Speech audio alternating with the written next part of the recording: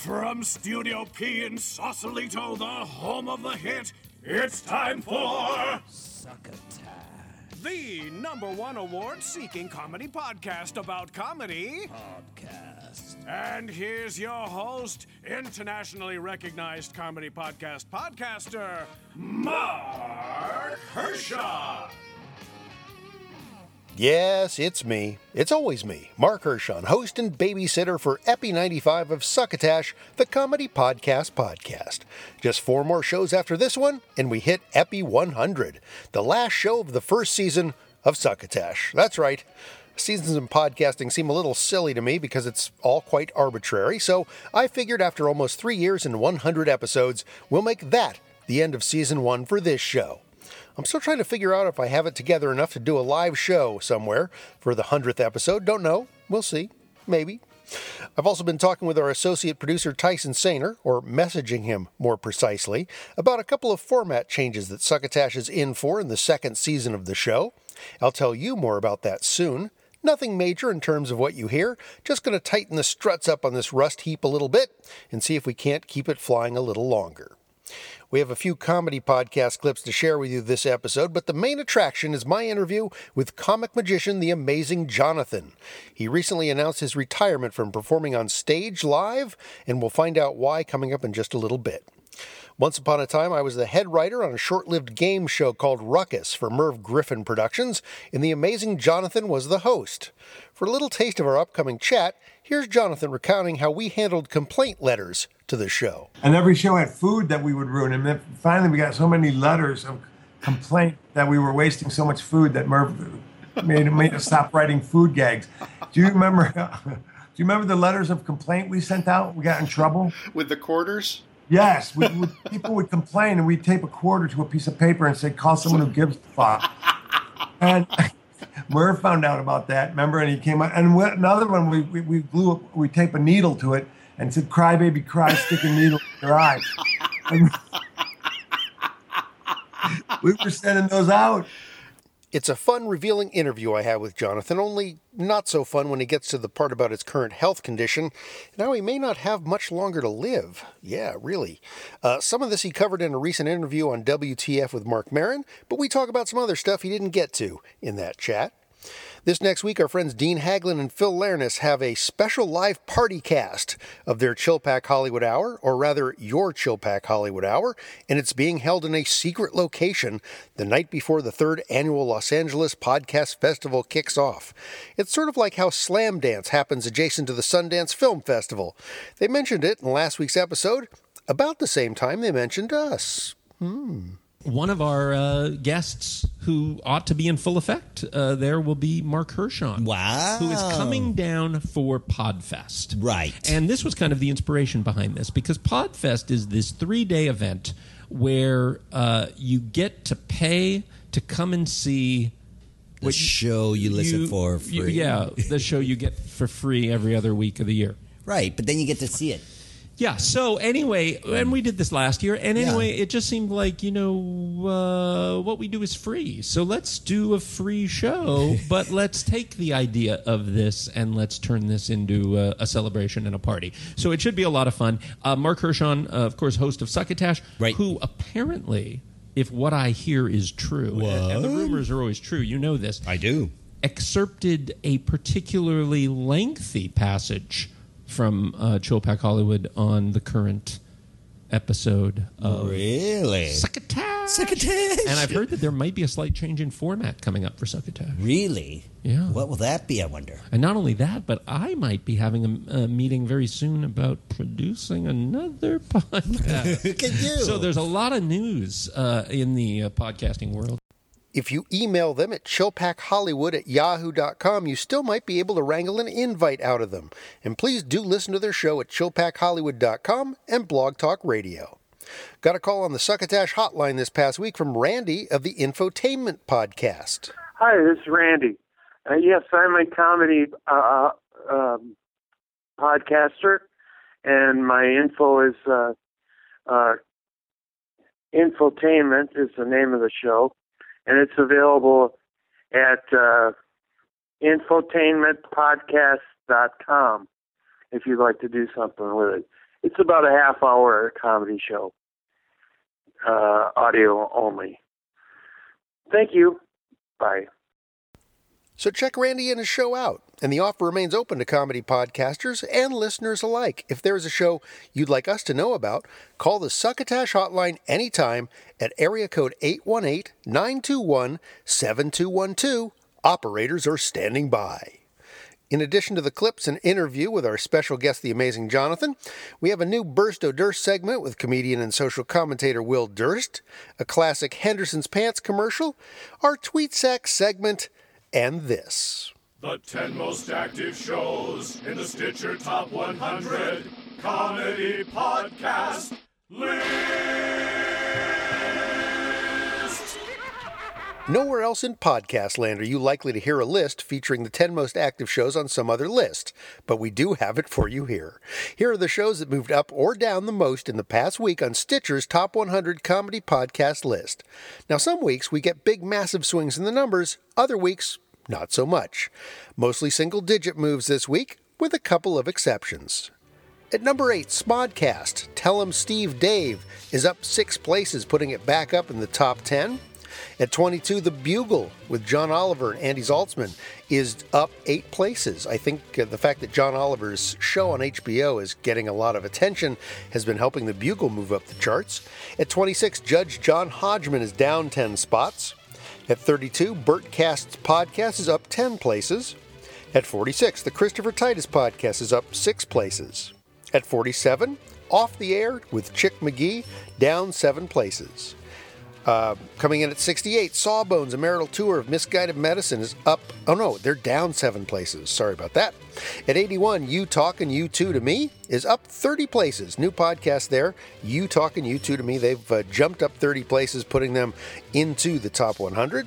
At 90, DVD ASA with David Choey and Asa Akira is down 12 places. And at 95, By the Way, in Conversation with Jeff Garland has dropped 7 places.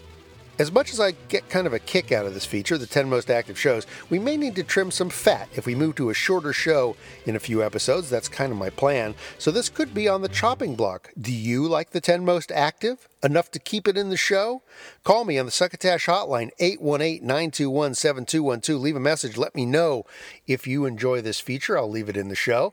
You can also drop an email to mark@succotashshow.com and let me know how you feel about it. And that has been your... The 10 most active shows in the Stitcher Top 100 Comedy Podcast List. Let's get into some quality clippage before we get to the amazing Jonathan interview. This past week, I reviewed Greg Proops' podcast for This Week in Comedy Podcasts column on splitsider.com. Then I shaved that interview off and put it up on Huffington Post as well. And I'm not talking about Greg Proops' Smartest Man in the World podcast. Did you know he has a second podcast? What? It's called Greg Proops' Film Club. It's a once-a-month movie screening of something that Greg likes, and the most recent one was The Man Who Would Be King. The film stars Sean Connery and Michael Caine at their most dashing. But in the segment we're about to listen to, Proops goes off on a tangent about spending teenage nights at the local drive-in movie theater. In any case, this is Sean Connery's favorite movie. Michael Caine's favorite movie, so he says. I wanted to read it. It wasn't a big hit on the air. I saw it in the drive-in with my friend Leon DeRossi. We got high, and we loved it. We cried at the end. We were like 16. We were embarrassed in the car together, right? In those days, you had the big speaker that hung on the window that could totally break the window because it weighed so much, and the thing was so precarious. If anyone remembers, one guy remembers this. One guy burst out in what can only be described as a guffaw. And he went, because it's true. The speakers that you put in your car at the drive-in theater were attached by a giant black cord that was sometimes quite frayed, that was attached to a post that came out of the ground on a hillock next to your vehicle. You parked on a hillock, and there was a small hillock next to you with a thing, and you reached out, and then you reached out and got it, and you put it on your window, and then you very slowly, because if you slammed it down, you'd break the goddamn window. And it only had one control, a rusty dial that had never worked. And so you'd twist it, and it would go, Go. Come with me and you'll be in the world of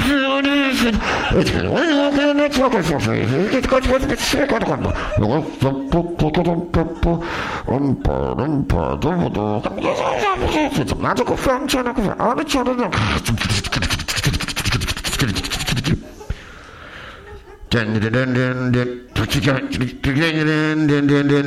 That was what the previews were like.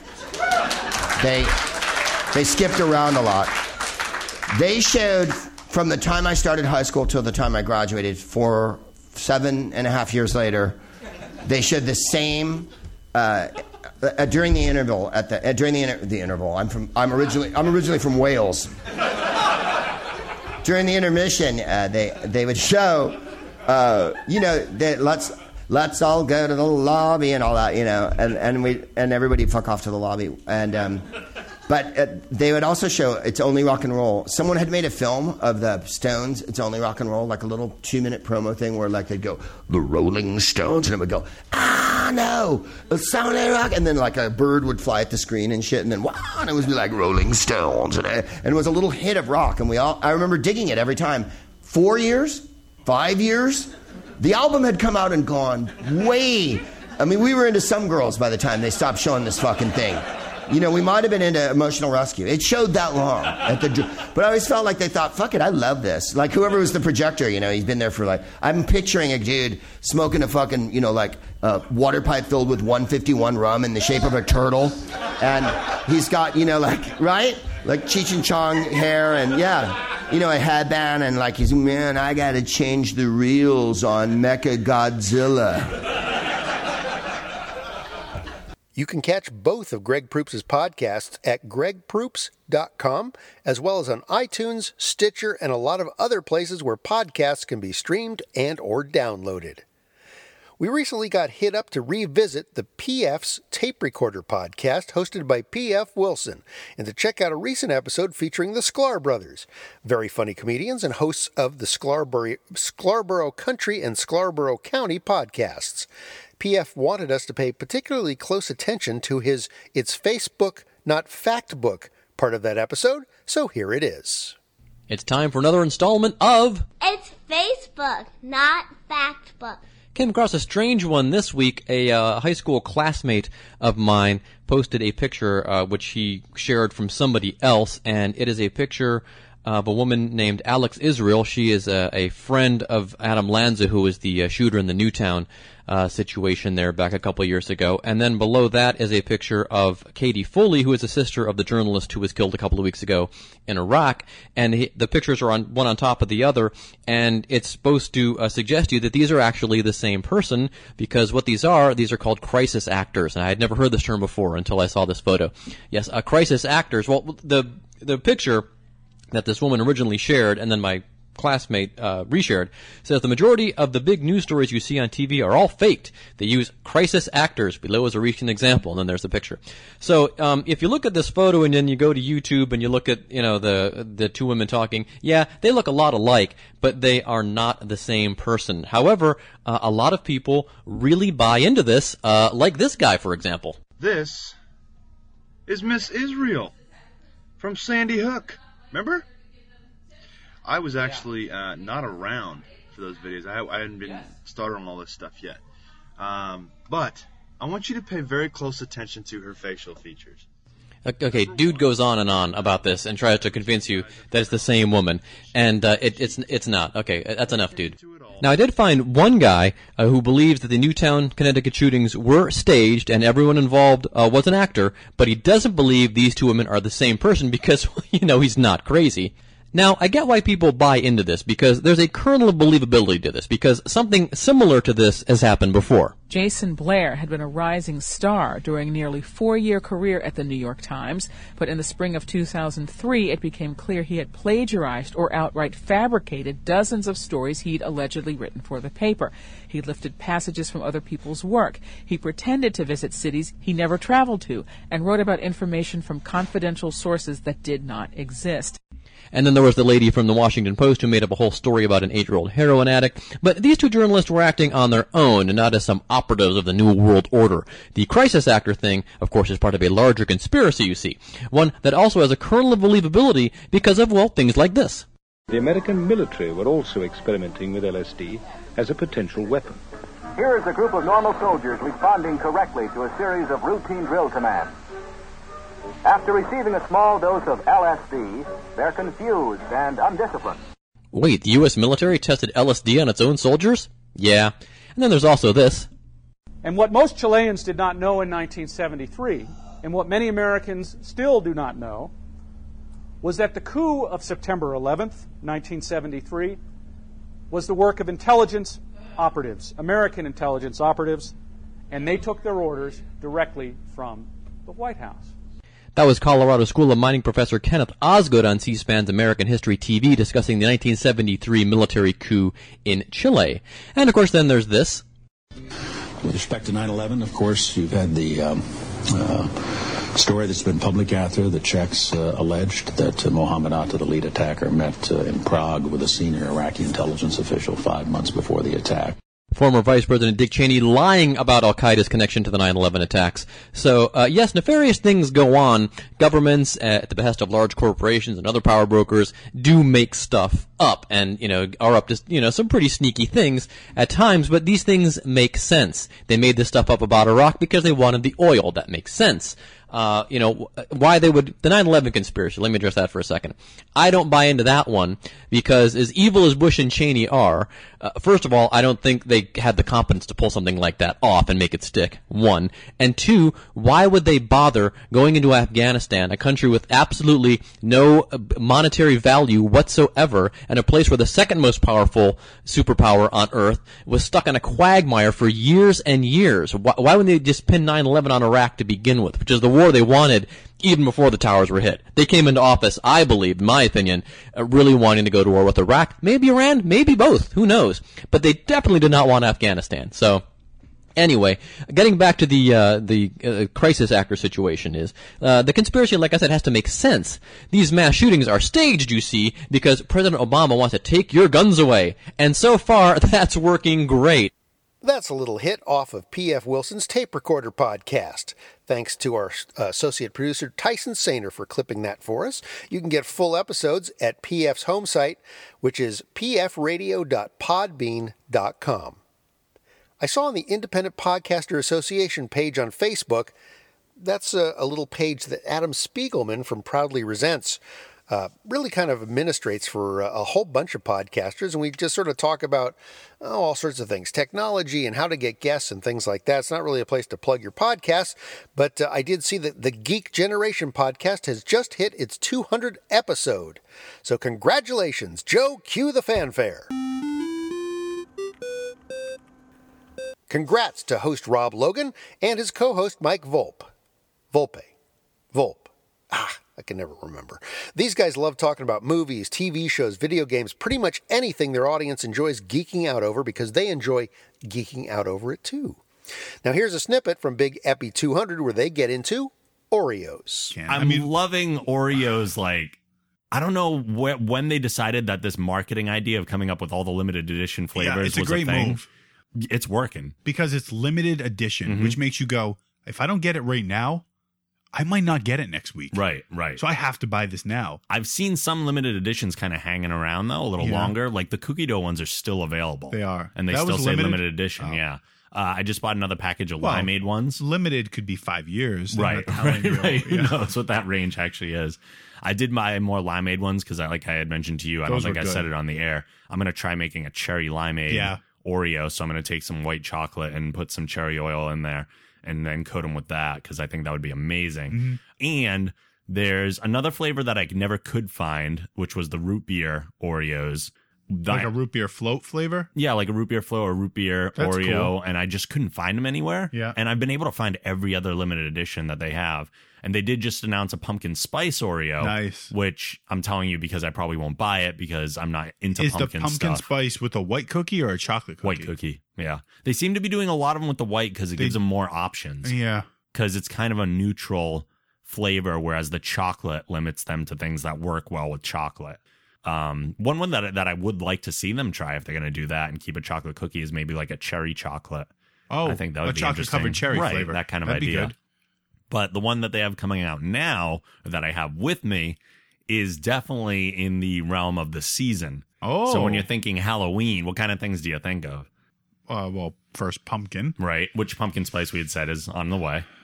I would think an apple flavor or perhaps carrot cake type flavor. Stay where you were. Like an apple. What kind of an apple? Like a apple spice? Sour apple. Close. Think specifically Halloween and what you might do with an apple. Candy apple? Close. What is it? Caramel apple. Candy apple. Yeah, same idea. So we got caramel apple. Which Oreos. is cool because I can't eat a caramel apple because I'm allergic to the apple. Oh, right. My life sucks. So the cream inside is look at that. Visually it looks like half so it's caramel another white and half cookie. green. Yep. And it's like it looks like they dyed it so that it's a yin yang shape. Right. I will try. I can probably eat 2 and be fine. Some of these things are becoming a little more difficult to open. So we got a couple there for you. Ooh, smell them as soon as I opened it. They're good about that, too. The fragrance is really nice on a lot of these. Apple's a great flavor. It is. How come why aren't you such a pumpkin fan? You just I never just were? don't care for the flavor that much. No? That being said, though, I did really enjoy the donuts that you and Ashley made that have the pumpkin spice protein in it. These are good. I'm eating them the way that I shouldn't when I'm taste testing, but... Wow. I always have to put 2 together. That's really good. Yeah. It really does taste like a caramel apple. Or a caramel apple. How do you say it? When I'm talking about caramel apple, I think caramel apple. In this instance, I would say caramel. No. It's really good. You can taste it. It tastes like you bit into a Granny Smith apple. That's not bad. The apple has a little bit of a banana-y taste. Yeah. The apple's slightly off, but at least to me. I see what you're saying. There is almost like a banana. Like an overly ripe banana taste. Which makes me not like it as much as I could. They're good. Not bad. See, I hate bananas. It's one of those foods I just despise. Yeah? So that little bit of banana-y kind of ruins it a little bit for me. I like banana. I was thinking if they do a peanut butter banana flavored Oreo. That's not bad, though. That's pretty good. They're really... Is this a new wave, like over the last year or two, that they've done these seasonal All these different flavors? I think it's like within the last year or so. They're really going nuts. They really are. You can find past episodes of The Geek Generation as well as current and future Eppies too at their home site, thegeekgeneration.com. What could be easier? Just a couple of more items of business to get to before we jump into my interview with this episode's special guest, the amazing Jonathan. First up is a word from our illustrious sponsor. Hello, friends. It's that time again. But then again, isn't it always that time? That time when you need a favor from a friend or acquaintance who is just a little bit better placed than you on the food chain. Well, nothing says, lend me a hand better than a pair of Henderson's Peersucker pants. That's right. I said Peersucker. Because although these high-quality trousers are made of 100% seersucker for a durable, comfortable wear, it's the little extras that your friends in high places are going to notice, setting you apart from the rest of the toadies right away. They'll see the built-in knee pads and scuff-proof finish right away. Upon closer inspection, they're bound to notice the breakaway codpiece and retractable cheek flaps.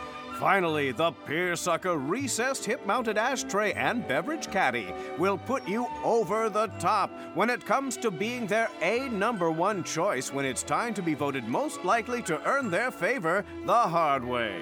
Originally designed for the boys in the mailroom, the males in the boys' room, and the bores in the boardroom, Henderson's Peersucker pants are available wherever people are working hard to claw their way to the middle. That's Henderson's turning out pants like they're going out of style, which they usually are, since 1904, and now back to Succotash. Thank you very much, Bill Haywatt. It is officially Tweet Sack time. Hello, Tweety. We've got a few things kicking around the old sack, I think. Let's have a look in here. Been having a direct mail exchange on Twitter with @HarryHumorNewYork, or NY. I just sent him off a couple of our Succotash zipper pulls for him and his daughter. Harry's been listening to the show for a while and gives us some Twitter love, which is nice. He's a comedian in New York. He wanted to know if I was interested in having him help generate some material for this show. You know, the stuff we do in between the clips? Now, I never really thought about it before. I mean, we have our associate producer, Tyson Sainer, finding clips for the show. We have our engineer-producer, Joe Polino, helping out with bits and music stingers and things such as that. Even Bill Haywatt does his part. And, of course, we have our musical director, Scott Carvey. I never really thought about it, but now that you're asking, Harry, we'll see what we can do about folding you into the Succotash team. First off, of course, you've got to start wearing some Henderson's pants and expect to be paid absolutely nothing. Just sent another couple of zipper pulls down to Sabrina Miller in the San Diego area if you're going to be in the LA area next weekend, particularly in the area of the LA Podfest. I will have zipper pulls and magnetic buttons with me. You can probably find me wandering around. I'll have a Succotash t-shirt on, and I will be set up in the Squarespace podcast lab for as much of the time as they'll let me. They might chase me away because you're only allowed to be in there for certain times of the day and for certain lengths of time. At least that's what they did last year. Who knows? Now, just before we climb back out of the tweet sack and into my chat with the amazing Jonathan, here's a list of the people who have tweeted, retweeted, favorited, followed, DM'd, or somehow mentioned Succotash Show on Twitter this past week. Awesome Talk TV, Gunner, Breaking Tempo, Wiretech Girl, Screams and Moans, Amish Baby Machine, Gabriel Diani, Dr. Norman Trousers, Salty Language Podcast, Nugnar Gang, Illusionoid, Rob Erica 2010, Side Picks, Revelstoke Jim, Dave Weasel, My Name is Razzle 2, Tiny Odd Conversations.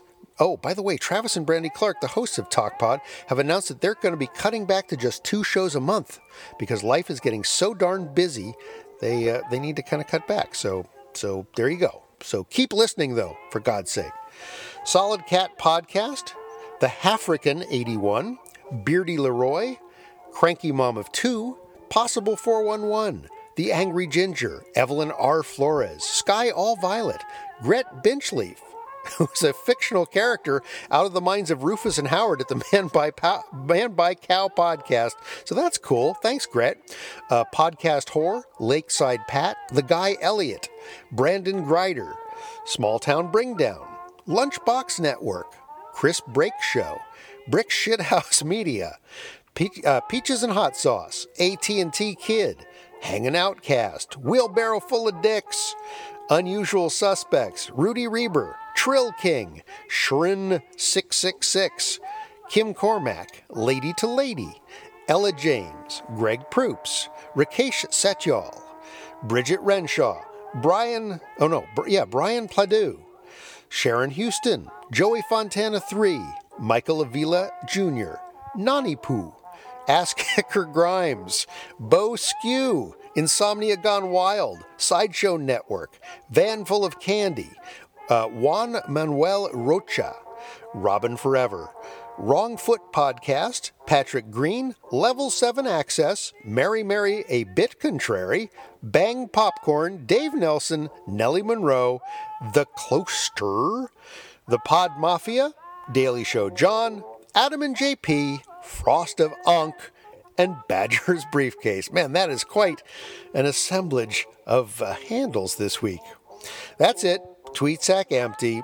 If you mention Succotash Show in your tweet, or tweet to us directly with your questions, comments, and suggestions for comedy podcasts for us to feature on the show, I'll mention you here. I also read emails in the tweet sack section too, so you can send along notes, clips, and pics to Mark, M-A-R-C, at succotashshow.com.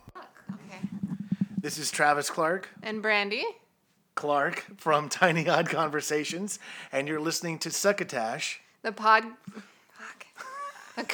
podcast. I had heard the amazing Jonathan on Mark Maron's WTF podcast. A great interview, by the way. If you didn't hear it, think about tracking it down over at WTFpod.com. But because I've known Jonathan for years, I figured it might be neat to get him on here to chat, and we'd no doubt find other things to talk about, which we did.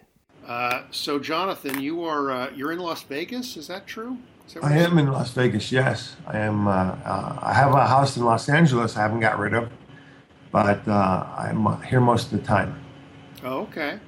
We have not spoken in, God, it's got to be 20 years, I'm going to say. Oh! Which is still on YouTube. I know. Damn thing's still on YouTube. I know. I don't know if I uploaded that one. I've uploaded 2 Ruckus clips. I think that might have been one of my favorites. The Ultimate Blindfold. Yeah, that was great. If they didn't know you were a stooge at that point, then they must have lived in New Jersey. Do you remember how stupid some people, not all the people, but most of the people in New Jersey were, the questions we had to write for that game show? Oh my gosh, are you kidding? That was unbelievable. And I remember one lady's, the question was, skull and crossbones on the side of a bottle means what? Remember? Yeah, what was her answer? Pirates. My Lord, how many people have been poisoned in New Jersey because they thought pirates were coming in? Oh my God! And I still have people who can't believe that Michael Davies was our contestant screener, the guy who ended up running Who Wants to Be a Millionaire. Yeah. Now he owns ABC or something. yeah, I know. Had I known, I'd been a lot nicer to the guy. As would I. Mm-hmm. You were really good friends with him. I just thought he was a contestant. I was like, yeah, whatever. Yeah. But I talked to him. I talked to him after he became really, really rich and famous. And, you did? Okay. Yeah. All I said to him was, "Can I get Michael on the phone?" And you know, he was real nice. He was real cordial about me blowing him off for all of 2 minutes. Well, you know, I'm still friends with Bert Wheeler, who was our producer on that show. I don't remember. Bert Wheeler, who we used to refer to as Bullweed, kind of looked like the devil. I don't remember him. But yeah, he was. I'm kidding. I remember Bert. We are. Yeah, doesn't ring a bell. Irv Griffin. No. Nothing familiar there. But you did I tell you I saw Merv after that whole thing? Oh, you did. Yeah, I was at Beverly Hills having lunch, Beverly Hills Hilton, which he owns, and I was having lunch with my mom and her friend, and he was at the table outside at that buffet. Remember? Yes. He always sat at that table. Yeah. So I saw him. I said, should I go up and say hi to him? What do I do? So I thought of a thing. I went up to him and said hi, and he kind of looked at me, and I said, don't worry, no hard feelings. Everything's good on my end here. I'm fine. Don't worry about me. And then when I shook his hand, I had all the silverware stuffed up my sleeve. And I let it go, man. It just clanged on the floor really, really loud and made all this noise. And I was hoping, oh my God, I hope he laughs. I hope he laughs. And yeah, he started busting out. But I stole all his silverware. It was that show was quite an experience, and for people who didn't see it, which was most of America. Yeah, actually, you know what? A lot of people saw it because a lot of people still come up to me and say, you know what? When I was a little kid, and I stop them right there, and I say, I never touched you. But they come up to me and they say, when I was a little kid, I used to watch Ruckus with my mom and dad, and then I get a lot of that. You know, people, they grew up on that show. Oh, that's funny. Even though it was only on for like 2.5 days. Yeah. You know, those were the 2.5 days that they grew up on. And, a lot of people have seen that show. That's probably the most fun I've ever had in the course of, I don't know how long we did it, but that was the most fun. We had it made there, man. We did. We had 65 episodes. We used to write it in Los Angeles, and then we would fly to New Jersey and then try to resurrect the things we'd written in Los Angeles. We would rewrite it. In the course of a night or two, we would sit up in my suite and always had the writers' meetings and order everything for free. That's right. Giant platters of shrimp, I remember.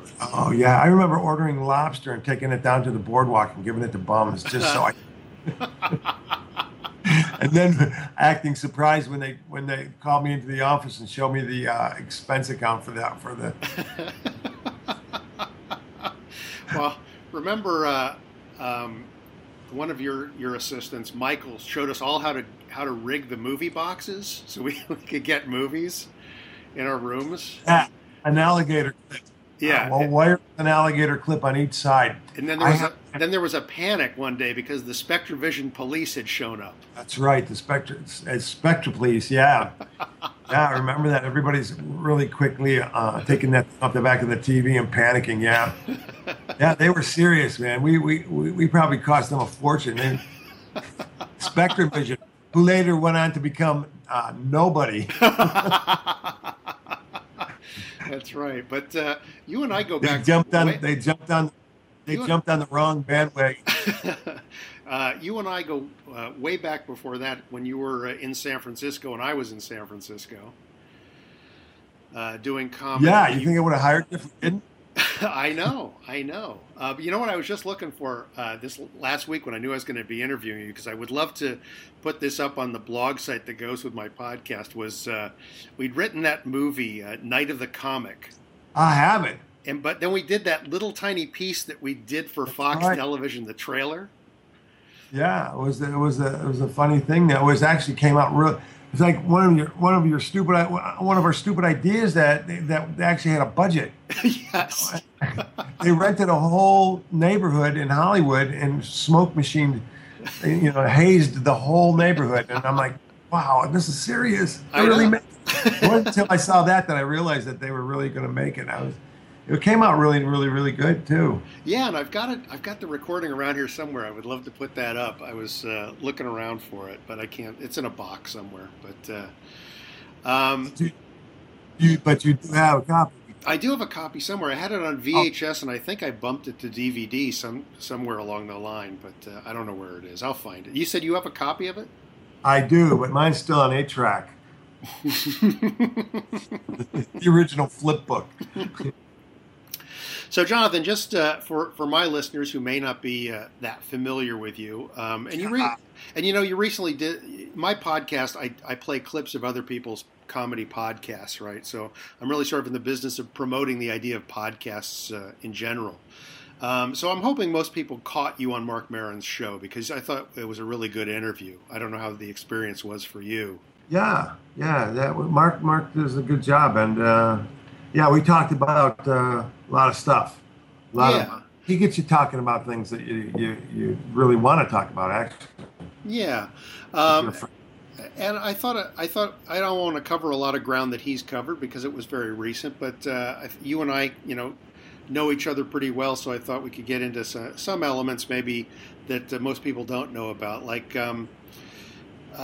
when you first start out in comedy, it equates a lot to people that are just starting out doing podcasts. It's kind of a new medium.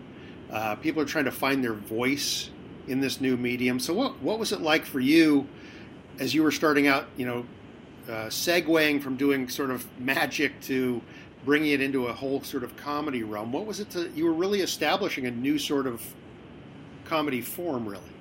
Yeah, I was pretty accidental the way. I mean, I was on the street. I was a street performer in San Francisco, where you live. And I had to break into the comedy club somehow or fade away, And the police kind of took care of that by arresting me all the time. So every time I went on the street, I had met Harry Anderson, first of all. Harry's the one who got me started in comedy. After seeing what Harry could do on the street, I was like, that works. Yeah. I remember doing my show and going to get a sandwich, and me coming back, and my whole entire show was packed up. He packed the show up, and he was doing his spot in his spot where I usually do it, and I'm like, what an asshole! I'm gonna kick his ass. So I went over there, and I just said, I'm gonna wait a second, and then he got a crowd going, and he got like 200 people standing there. And I was like, wow, this is how you do it. This is how, adding comedy to it. I never thought about that. So I watched him and then talked to him afterwards, and he kind of took me under his wing and showed me how to pass the hat and, how to inject a little comedy. And then from that point, A. Whitney Brown took me under his wing and gave me the rest of my training, hanging out with A. Whitney Brown, who was on Saturday Night Live way in the future. He was great out on the street. You couldn't top A. Whitney. You know A. Whitney, and he was brilliant. Very well, yeah. And it's funny because both Harry and Whitney have a predilection for kind of being con men, particularly Harry, and it really does lend itself well to that sort of dealing with people on the street, talking yourself out of situations. And I think you picked up a lot of that stuff, although that wasn't really kind of in your DNA at the time, right? No, not at all. I wasn't. I mean, the only reason they were laughing for me was because I was so bad, I would get, if you're working on the street and you don't get heckled, you get beat up. So I remember getting beat up really bad on the street. That's one of the reasons I got off the street, was because we were playing Fisherman's Wharf, and there was all those, can I say black? Yes. Okay, there was all these black kids, and they just beat the hell out of us with chains. They attacked us for our money, and I don't want to be like, we're not going to be like Opie and Anthony now. Because they put black and chains in the same sentence. Yeah, nobody can do anything with my podcast, so don't worry about it. There's no network, there's no executives, there's no money or commercials, so we're safe. So you segued into working the clubs, and that's really where you and I... There weren't even segues at that time. We had to walk. But, I mean, that's really how you and I met, because I was booking for Fox Productions. So I was booking The Punchline and Rooster T. Feathers. That's right. So our paths started to cross because we were always looking for the newest faces in San Francisco that could get laughs. And you were doing, like I said, you had sort of pioneered this sort of new kind of comedy. Whitney was doing the clubs, but he wasn't doing magic. No, the reason I got my style was because on the street you have to move along so fast or you lose your crowd. So I would keep the pace going at a breakneck speed, so that I wouldn't lose my crowd. And that, taken into a nightclub, created a whole new kind of energy. The only one with my kind of energy back then were Shields and Yarnell, and they were mimes. So, away with them. You know what? John Fox, speaking of which, John Fox is the guy who gave me my first big break. He took me and 3 other comedians. I can't remember who they were. I remember Will Durst was one of them. Took us to the Improv in Los Angeles. He had a job. He had an offer to showcase 3 San Francisco comics, and he picked me as being the variety one. And it was me and Will Durst, and I can't remember who else. We went to the Improv. Bud Friedman was there, and we did a showcase for the industry that night, and that happened to be the night that HBO Young Comedian special were there, and as well as the Thick of the Night. Yeah. Remember that? Sure, with Alan Thicke, yeah. That's right, and David Letterman. And for that one night, I got 3 major TV shows. Wow. I know. I mean, that was big time. I mean, to get all of your big breaks in one night, So I killed that night, and afterwards I got all 3 of those shows. That's great. That's great. Right. How do you start a career after that? Well, is that real? I mean, that's really kind of the springboard then to you beginning to really work on a national basis, because up till then you'd really kind of been in San Francisco where you'd really kind of cut your teeth, and then that really... I did Comedy Tonight with Alex, what's his name? Oh, Alex Bennett. Alex Bennett used to do a show. That was the only show I've done up until then, was that Comedy Tonight, and that was a PBS comedy special, and that's the only show I'd done prior to that night, Yeah. So that was the launching. Yeah, that was the launching night, being at the Improv in LA. So I mean, people say, can you pinpoint your? And a lot of guys go, well, yeah, it was a combination of a million TV shows. Well, it wasn't. That night was the night that America heard of Amazing Jonathan. Yeah. And now, have you always used the handle The Amazing Jonathan? Because I mean, your given name is Jonathan Zealous, but it seems to me, since I've known you, you've had that Amazing Jonathan handle. And how did you come by it? Yeah, that didn't keep me back at all, did it? Then my new movie with Robert De Niro and The Amazing Jonathan. Yeah. That will happen soon. Just keep waiting. Apparently, I wanted to go home early that night when it came to naming myself, and I didn't put much thought into it. So, the amazing, yeah, that's a great one for a magician. That was clever. But it's amazing that it really has stuck as your handle. It has stuck as my handle. Yeah. I'm sorry to say, but it kind of helped me out along the lines of people going, I remember when people started remembering The Amazing Jonathan is by me putting that name on the backdrop of a Comedy Central special. People, after that special, people went from, hey, you're that guy, to, hey, you're The Amazing Jonathan. So by putting that on the theater marquee behind me on a set, so the whole special, they were seeing that name. It kind of burned it in their brains. And after that one special, people knew my name as opposed to, hey, you're that fat dickhead with the headband. Well, it's always kind of funny, almost inadvertent marketing like that. Dana Carvey's special he did in '97, he purposely called Critics' Choice, Dana Carvey, because he always wanted to see it show up in TV Guide as Critics' Choice, Dana Carvey, like it had been a review of the show. Yeah, that's good. I could have been a four-star amazing Jonathan. Was there ever a time in the development of your act and what you were doing where you thought, maybe I'll move away from the maybe I move away from the magic part of this, or was that always sort of part and parcel of what you were going to be doing for people? I think that from day one, people thought I was trying to move away from the magic thing. But were you? I mean, did you ever go out without any props? Did you ever just try and do straight stand-up? I did. One time at the other cafe, I said, I'm going to try to do this. I think A. Whitney talked me into it as a stupid bet, knowing that I would tank, because A. Whitney was like that. He would bet. A. Whitney would put you in situations that you never wanted to be in, and it always worked out. It always was a good exercise. That's what he always called it, a good exercise.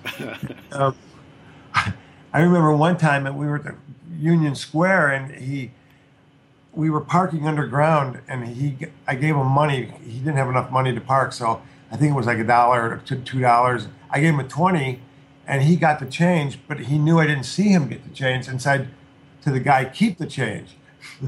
So I said, I just gave you a 20. You just gave him like $18. He says, no, you gave me a 5. And I said, no, I gave you a 20. So he made me go back and fight with the guy. Literally, it almost came down to a fist fight.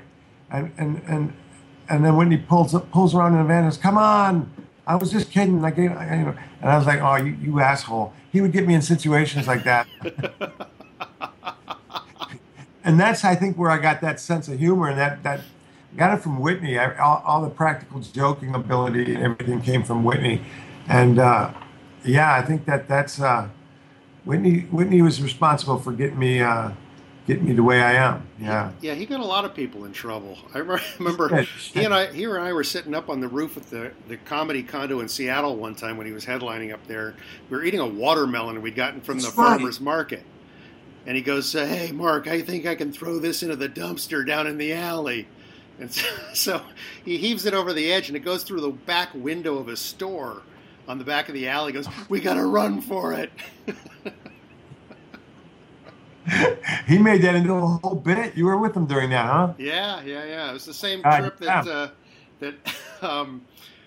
Jeremy Kramer got arrested by the cops for knocking over some silverware at a restaurant across the street. He remember when he talked Warren Thomas into going and digging up a treasure? Yes. He found a treasure map that he had made and convinced Warren Thomas that it was a real treasure map, but he had to work, and if he went and dug that up, he could have half the treasure. And he went all the way up to Mount Tam and started trying to dig and find this treasure that Whitney was great. He was brilliant, man. Oh man, he was so fucking clever, so far ahead of his time. Yeah.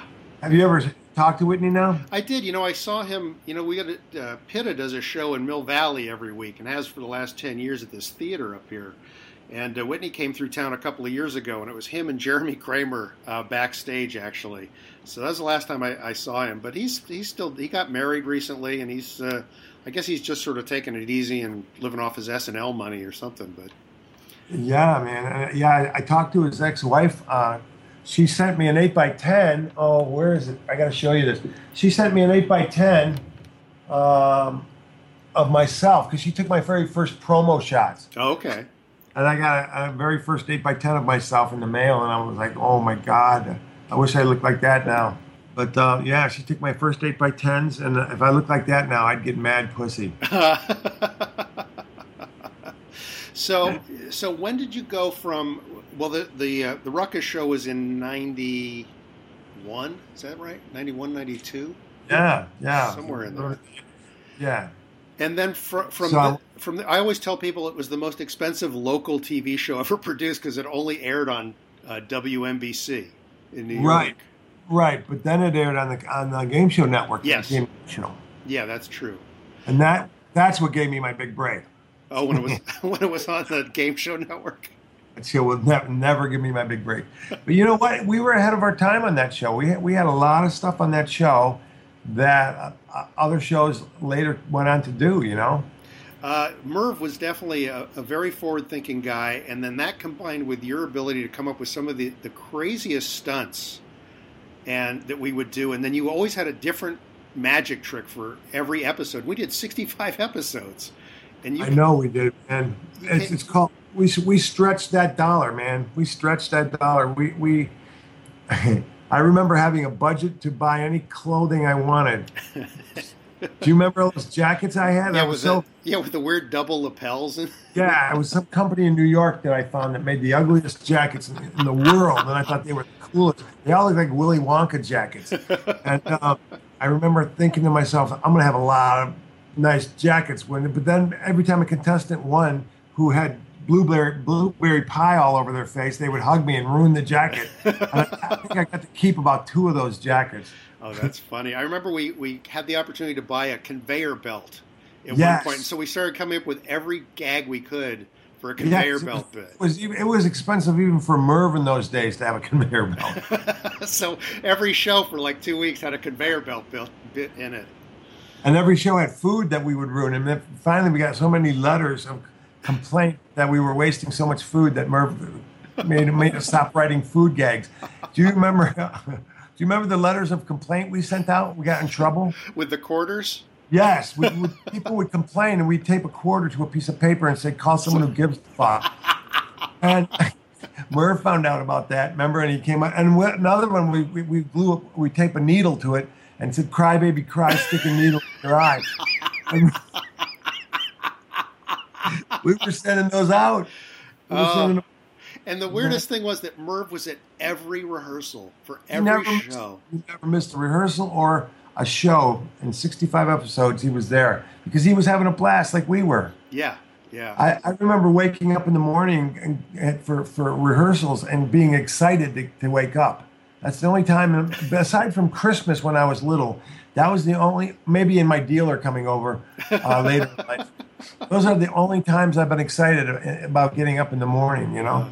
He would come up with the funniest, weirdest stuff. Like one day he just made this declaration that people love twins. We have to do something with twins because people love twins. Yeah, he would make that shit up, wouldn't he?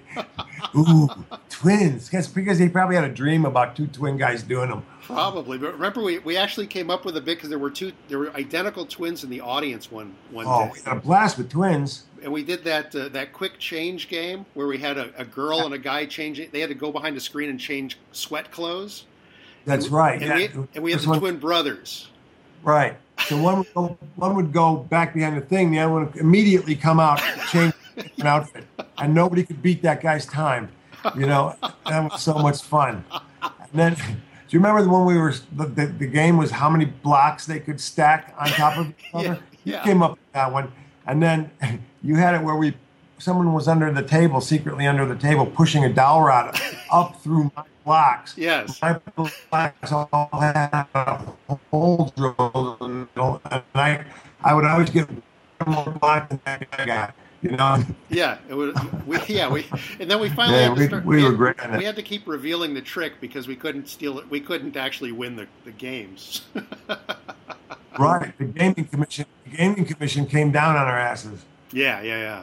So that's why we had all the Stooge stuff, the Ultimate Blindfold, and all that stuff. I'll actually probably put a clip of the Ultimate Blindfold on the blog for this, so people can see what I'm talking about. Blindfold actually, I think that was a gag I did in my real show with Mike Letty. Right. I took a lot of stuff from my real show and incorporated it into the first maybe 10 episodes of Ruckus, and then after that we were flying blind on that. Yes. All the furniture we made out of pipe insulation that would melt. Remember?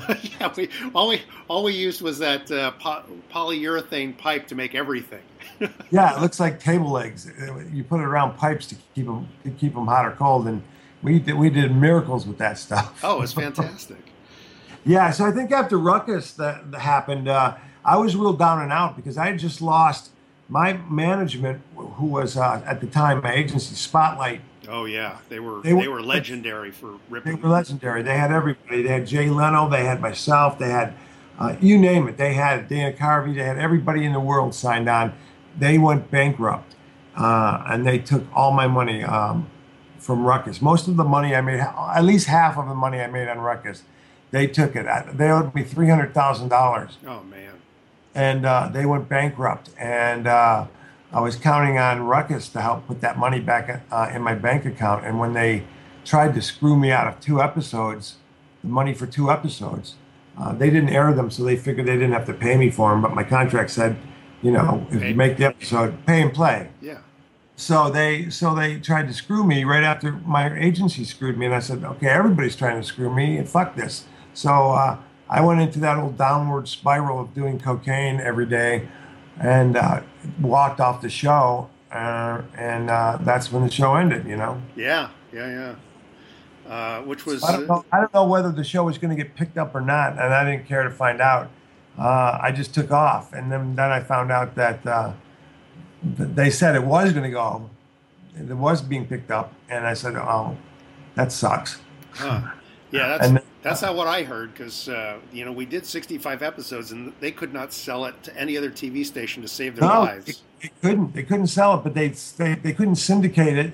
But he had a last ditch effort coming through that they were going to do it for somebody else, and he was going to recoup some of his money because he lost millions on that. Yeah. And I said, well, good luck to him. And I remember you guys still writing episodes after I had quit. Well, yeah, they switched gears and we were doing a thing called, remember we had that one segment at the end called Reach for the Stars? It was that kind of speed round thing. And people would have to take stars off a board and do stuff. And so he came up with an idea of doing a whole show around that, and it just didn't fly. Just nothing. No, because that was already a show, Yeah. He already reached for the stars, but little did he know that he had hired a bunch of midgets for this last one. There was no reaching for any stars that they could get. So what did you take off to do at that point? Because you and I kind of lost touch. I think. Oh, there you go. Yeah, that's it. I went into a real downward jag on that one. I did a lot of drugs after that, and I had to, since the agency went bankrupt, I had to go out and do dates that already were paid for. I didn't get money for them. I had to honor the dates. They collected deposits from all these comedy clubs, and I was stuck going out and doing all those. So that's what I did. I was out doing dates for no money, and doing a lot of drugs. And finally, that will get you nowhere. I mean, some comics that worked. So is that when you started making the move towards Vegas and setting up kind of a permanent show? No, that happened long afterwards. I had gotten married after that. I got married, and I just went and did a bunch of comedy clubs. I started doing bigger and bigger venues, and kept doing television. I did Letterman, and I remember I flipped that guy off on Letterman. I remember when you got a framed picture in the mail of you of that frame of you flipping the camera off. Yeah, I made a bet with the DJ that I wouldn't flip him off at some point during Letterman, and I got caught. Because when you do that in a group of people in a photo, you can't really see your middle finger scratching your nose, but they, when you're on a camera, it turns out. Yeah, they saw it. Yeah, all of America saw it. So the producer thought I was doing it to him personally, and wouldn't believe me that it was a bet. And I said, "You'll never be on this show again." And he was right for about 10 years. And then David Letterman saw my Comedy Central special that I had just shot, and wanted me to come on the special, and personally called me, which was weird, to say he wants me on the show. And I thought that was really weird, but I didn't know if he remembered that I was already on the show before. But when I walk out on my second appearance, you see me laugh. And the reason I'm laughing is because he stood up and flipped me off. As I was coming out. Yeah, he actually stood up and did one of these, with both hands and flipped me off. But then this is the weird part. Every time we do Letterman, something weird happens. The first time was the flipping off incident. This time I killed. Mark, I did the best comedy set ever on Letterman. I just destroyed. And I was in my dressing room just as happy as could be. And the producer came back, the new producer, because he had fired Robert Morton. Yeah. And that's why I was back on again, because Morton wasn't around. And he came back and said, "We can't air your set." And I said, "What do you mean?" He said, "Well, I stabbed a girl in the head with scissors," was the bit I did. Yes. And David freaked out. And he said, "David wants to see you up in his office." And I said, "Why?" He says, "I don't know. And he never wants to see anybody up in his office, but you better go." So I was escorted up to his office, and he said to me, "We can't air that set. It was too violent." He says, "I have a real strong position against violence towards women." And I said, "Well, yeah, so do I, but that's slapstick you just saw." And he said, No. So I told him, I said, "This is a real dangerous precedent you're setting here. You're killing slapstick, because if it wasn't a girl, you would have no problem with it." Yeah. And I had to go back out. He said, "I'll hold the audience for 15 minutes. If you can go back out and do another set, then we'll air it." And I said, I'm a prop comic. I don't have another set. So I ran around. Mike Letty just happened to show up out of the blue, who was working with us on Ruckus. Yeah. He showed up out of the blue and helped me get props together, saving my ass again. And I did another set that was half as funny as the first one, So that's my second Letterman. And then I told myself I'll never do this show again. And when I did, what's that big casino in Connecticut? It's like big casino. Yeah, something Wood. Something. Yeah, Oakwoods or something like that, or something. Anyway, they told me that Letterman snuck in the back door and was at my show watching. So wow. I called him up the next day and said, "Did you sneak out of my show without saying hi?" He went, "Yeah, I snuck in. I didn't want the crowd." Yeah, so he actually snuck into Oakwood. Oh, what was the name of that damn casino? Damn it, now that's going to bug me. So that was my third Letterman experience. He snuck in the audience. He told me nobody's a bigger fan of yours than I am. That's what he said. Isn't that funny? Yeah. So that was a cool thing to hear. Wow. Two things in my life that justified my being was that, and the other one was George Carlin called me out of the blue after my show in Vegas and went on for a half hour raving about how much he loved my show and why this is funny and why this works. And he dissected my entire show. I don't know if he was stoned or what, but he just went on and on. This message never ended. And I became friends with him from that, Oh, that's fantastic. Yeah. So if you get George Carlin and David Letterman, and they're major fans of your work, then there's nothing anybody can really say to you that will throw you off your mark, That's true. That's true. Now, at one point, I remember just hearing this, but you'd become pretty big in Australia, right? I mean, you were doing a lot of TV down there. That's right. My wife, who I met, was Australia. She was Australia. She was Australian. That's a big woman.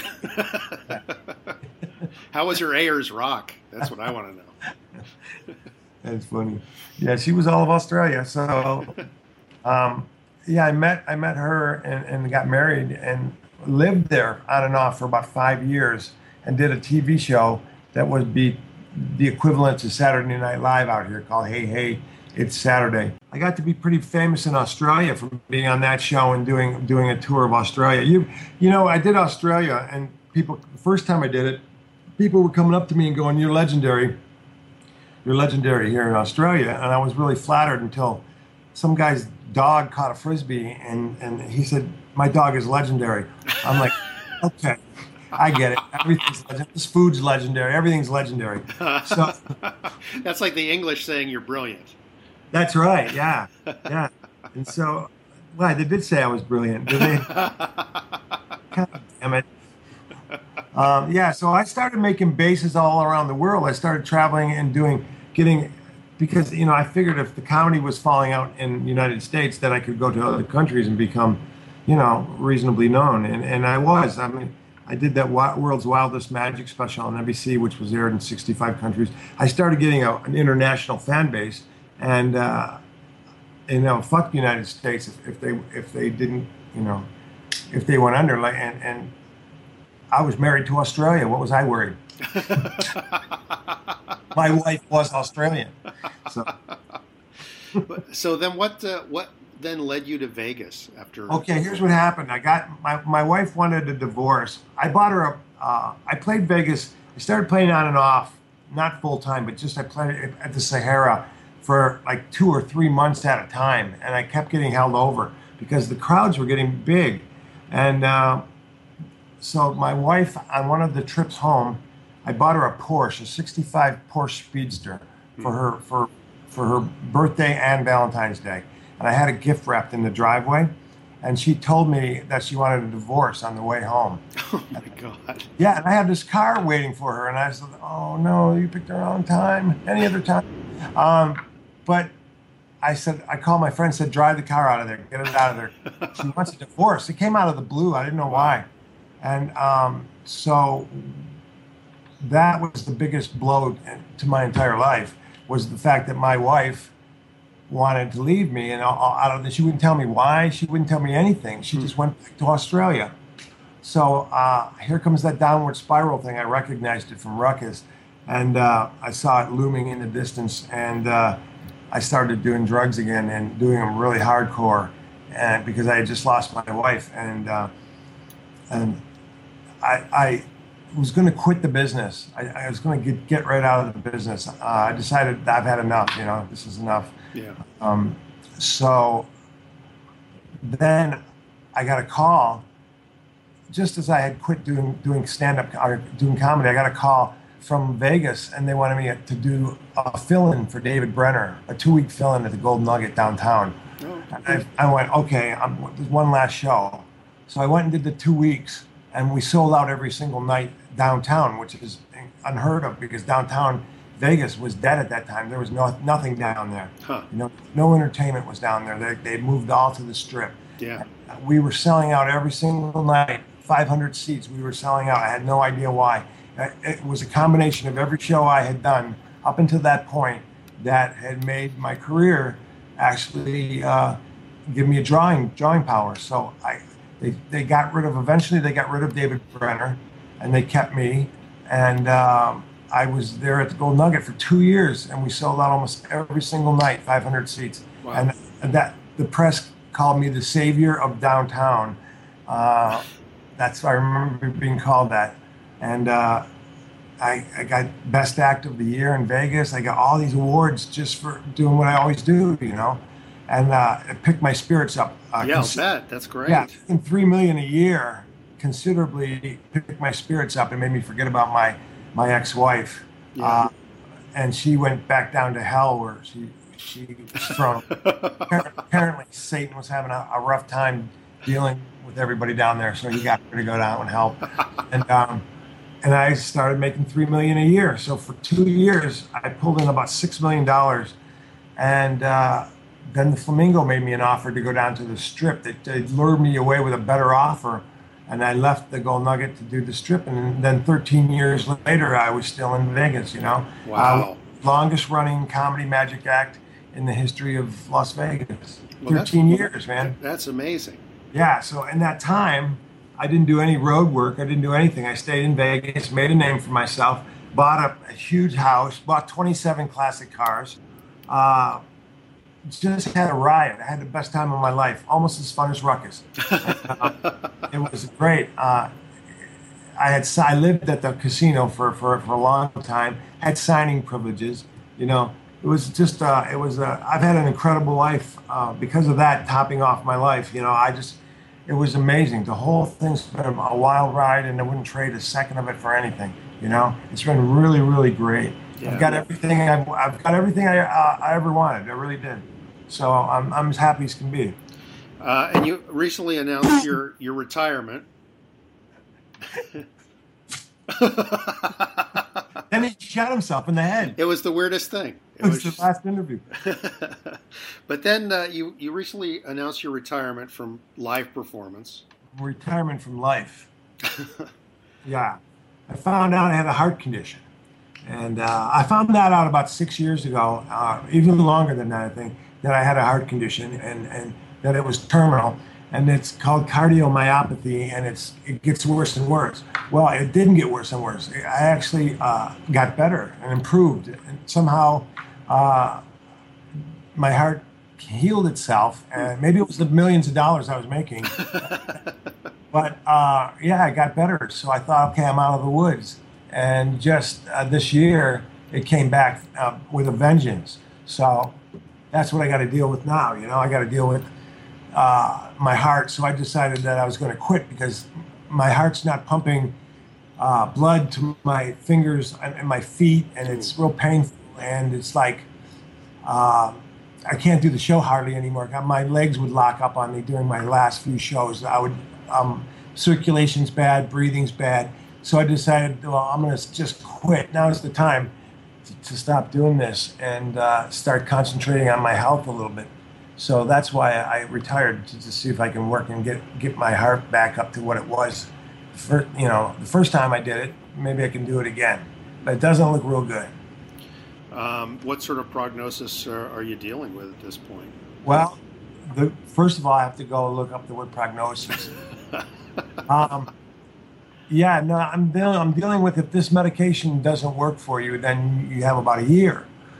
You know, so that's what I'm dealing with. And the medicine sometimes works, it sometimes doesn't work. So here's the deal. I don't feel like I'm going to die.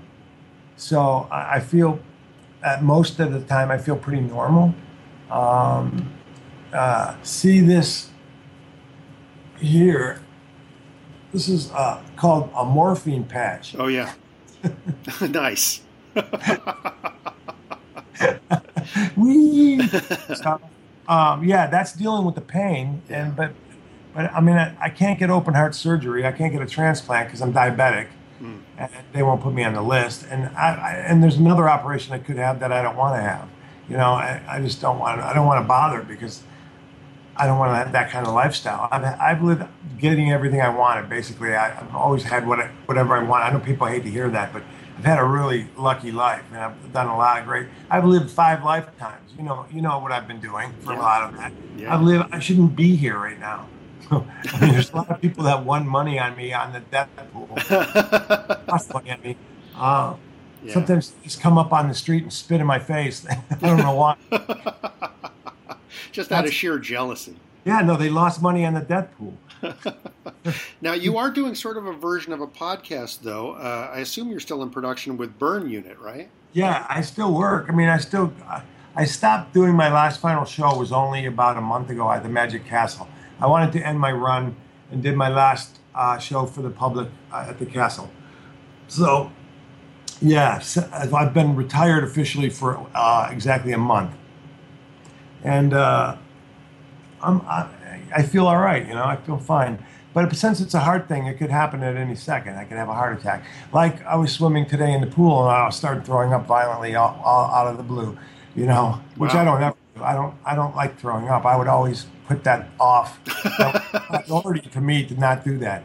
You know, and there's been plenty of times when I've had to, you know, really work at that. But I just out of the blue start throwing up, and so I've had to, you know, if I do that during a show, it's not going to be real fun. Don't think it's a joke, but it's not. You know? Yeah. It fits right in with my show. All the symptoms.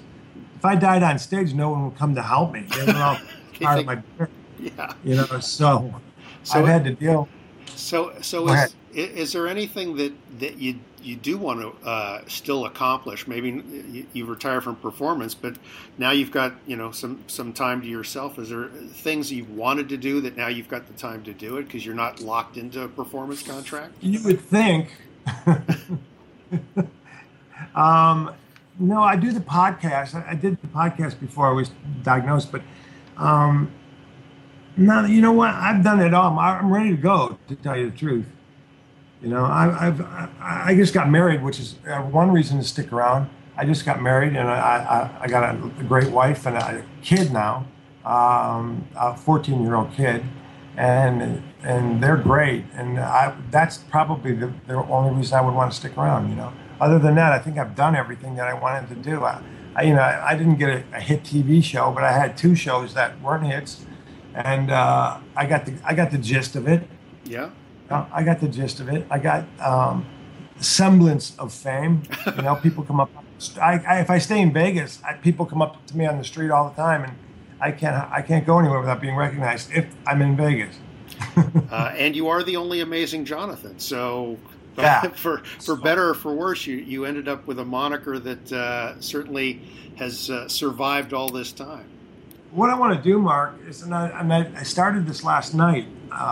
A new project, and that is to write a blog being totally honest with what I've been doing and how I've done it. I wrote a book about drug use, and it's the only book written with a positive spin on it. And everybody wants to publish this book that I've written because it has great stories, but they don't want to publish it because of the ending, and that is the end. Most books end like, he had everything, he started doing drugs, he lost everything, and then he stopped doing drugs and he got it all back. That's the way mine ended. Mine started with nothing, started doing drugs, got everything, didn't stop doing drugs, and kept everything. Nobody wants to publish that for some reason. And so I decided, well, I'll do it myself on the internet. I don't need the money from a book, so I'll just be honest. And I think that what I'm going to do is write once a night a story from one of my lurid drug stories, which I have millions of, and start putting them on the internet and being honest about my drug use and how much fun it's been over the years and how much it's got me, and maybe it cost me a few things, but overall it's got me a lot of stuff. I've been blessed. So, people go, well, how about isn't it because of the drug use that you're sick and you're dying? And I'm like, maybe, but maybe not, maybe not. So so that was never part of the diagnosis. They didn't say. They think that it's because I had a virus as a child that's affected my heart, because there's scarring on my heart. They said I've actually had a heart attack and I didn't know it. Oh. And that's me, isn't it? That's me all over. Heart attack and didn't even realize it because he was partying too much. He just partied right through it.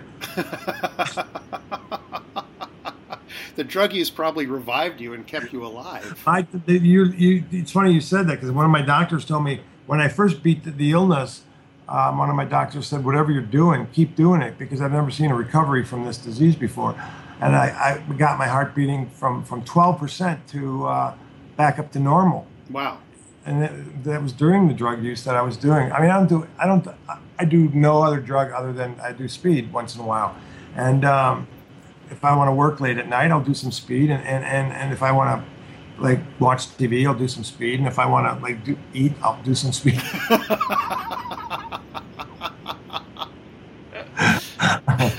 This interview, I did speed. So he said, whatever you're doing, keep doing it, which I took for a sign as, keep doing it. So, but no, I don't think it's responsible for this. I don't believe that. But I mean, someone told me if I ran into Sam Kinison that we would spontaneously combust.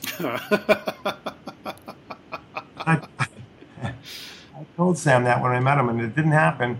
And so I was here for a reason, and that's to make some dealer very rich. Well, John, thanks so much for the time. I'm sorry that you're going through the health issues and stuff, but you have lived a hell of a decent life. Don't apologize for me. I had more than my share of the pie, Mark. And it was a pleasure to have some of that pie with you along the way, too. Yeah. And get it on my jacket so I can never wear it again. Well, listen, buddy, I hope to run into you in person one of these days. I get to Vegas every once in a while. I'll look you up. When you're driving and I'm walking, huh? And let me know when if you get that blog going, because we'll definitely point people that way. I've already got it going, and you'll read the first. You're in the first. Remember when you were doing coke off my penis? Remember that? All right, buddy. All right. I got one thing to say to you before I go, and that's Thanks, John. Take care. Buddy. Bye. I was so sorry to hear about the amazing Jonathan's medical prognosis. And I got to tell you, he didn't look so good on our Skype call. He was wearing a horrible purple shirt, but he did change out of it. It was kind of a joke. But he looks tired, at least on Skype. So hopefully who knows, maybe he'll actually get better. It seems like nobody quite knows what's going on. I am going to embed that ultimate blindfold trick that I did with him on Ruckus that we were talking about in the interview. So check out succotashshow.com and look for the blog for this episode, and I'll have that embedded from YouTube. So it's the quality's pretty bad, but you can certainly see it, and it is pretty funny. Also, remember to check out Burn Unit, the amazing Jonathan's videocast, also on YouTube. So thanks again, Jonathan, for being on the show. Appreciate it, and hopefully I'll get a chance to see you before too long. Now, someone who was in the comedy clubs in San Francisco about the same time that Jonathan was starting out is our own Will Durst. In fact, Will can still be found there as well as in clubs around the country. But right now, we have him in our regular segment that I like to call the Bursto Durst. In this edition, he's talking about the new iPhone. Hey guys, Will Durst here to say it's time to put on your shoes, shake off the blues, and tell Grandma the news. The next generation iPhones are here. Woohoo! And they're huge! Or not. You get to choose. The iPhone 6 Plus looks like they shrunk the mini pad or tiny iPad or whatever they call it. Is that an iPhone 6 Plus in your pocket, or are you just really, really happy to see me? Old folks are raising their prune juice in toast. They can finally see the buttons. On the small side, the iWatch is not the iWatch, it's the Apple Watch, even though the company filed for trademark protection in about 100 markets for the right to call it the iWatch. Of course, the wrist-wearing computer won't become available until 2015, or when the iSwatch freezes over, whichever comes first. The Android Galaxy Samsung contingent continues to flame away about how Apple has merely caught up to their smartphones, but methinks they doth protest too much. It's like Lexus owners bashing Acura drivers for finally getting contrasting leather stitching on their seats. Dude, they're different. Settle down. Who cares? Anyone who depends that much on a phone for their identity doesn't need a new phone, they need a life. Besides, the antipathy flows pretty much one way. Apple heads couldn't care less about the Androidites, which probably just heightens their frustration. Of course, the Apple community is so blindly loyal, they'd line up to buy the next iteration, even if the only new feature were a rotary dial. Used to be the hip phones would get smaller and smaller, but now we're headed towards a 19-inch model that comes with saddlebags on an iPony to carry it around. Optional, of course. Then again, some of us will never be satisfied until we find the phone that will dry the dishes and do the laundry. Siri, are you down there? Don't forget to separate the colors. I swear, that girl would lose her head if it weren't pre-installed. For Succotash, the Comedy Podcast, I'm Will Durst. Find Raging Moderate Will Durst at his home site, willdurst.com, and also tweeting at Will Durst on Twitter. Well, would you look at that? We have reached the end of Epi 95. My next full edition will feature an interview with Robert Campos and Donna Locicero, the filmmakers behind the Three Still Standing documentary that's about to make its world premiere at the Mill Valley Film Festival. Now, I might just do one of my half-episodes between now and then, as I'll be motoring to Los Angeles this next week on the way to the LA Podcast Festival, so we'll see what we hear between now and then. In the meantime, won't you be so very kind as to pass the succotash? You've been listening to Succotash, the comedy podcast with your host, Mark Hershon. Brought to you by Henderson's Pants and... Imagine your company's name right here. Find us on the web at succotashshow.com, on iTunes, on Stitcher Smart Radio, and on SoundCloud. You can also hear us streaming and like us on Facebook. Follow us on Twitter at Succotash Show. Email us at marc@succotashshow.com. Or call into the Succotash hotline at our non-toll-free call number, 818-921-7212. That number again is 818-921-7212. Succotash is produced and engineered with the kind assistance of Joe Paulino through the auspices of Studio P Sausalito, home of the hit. Our associate producer is Tyson Sainer. Our musical director is Scott Carvey. Our booth assistant is Kenny Durges. Until next time, I am your loyal booth announcer, Bill Haywatt, reminding you to please pass the succotash. Goodbye. Succotash, succotash, succotash, succotash, succotash, succotash, succotash, succotash, succotash, succotash, succotash, succotash, succotash, succotash, succotash, succotash.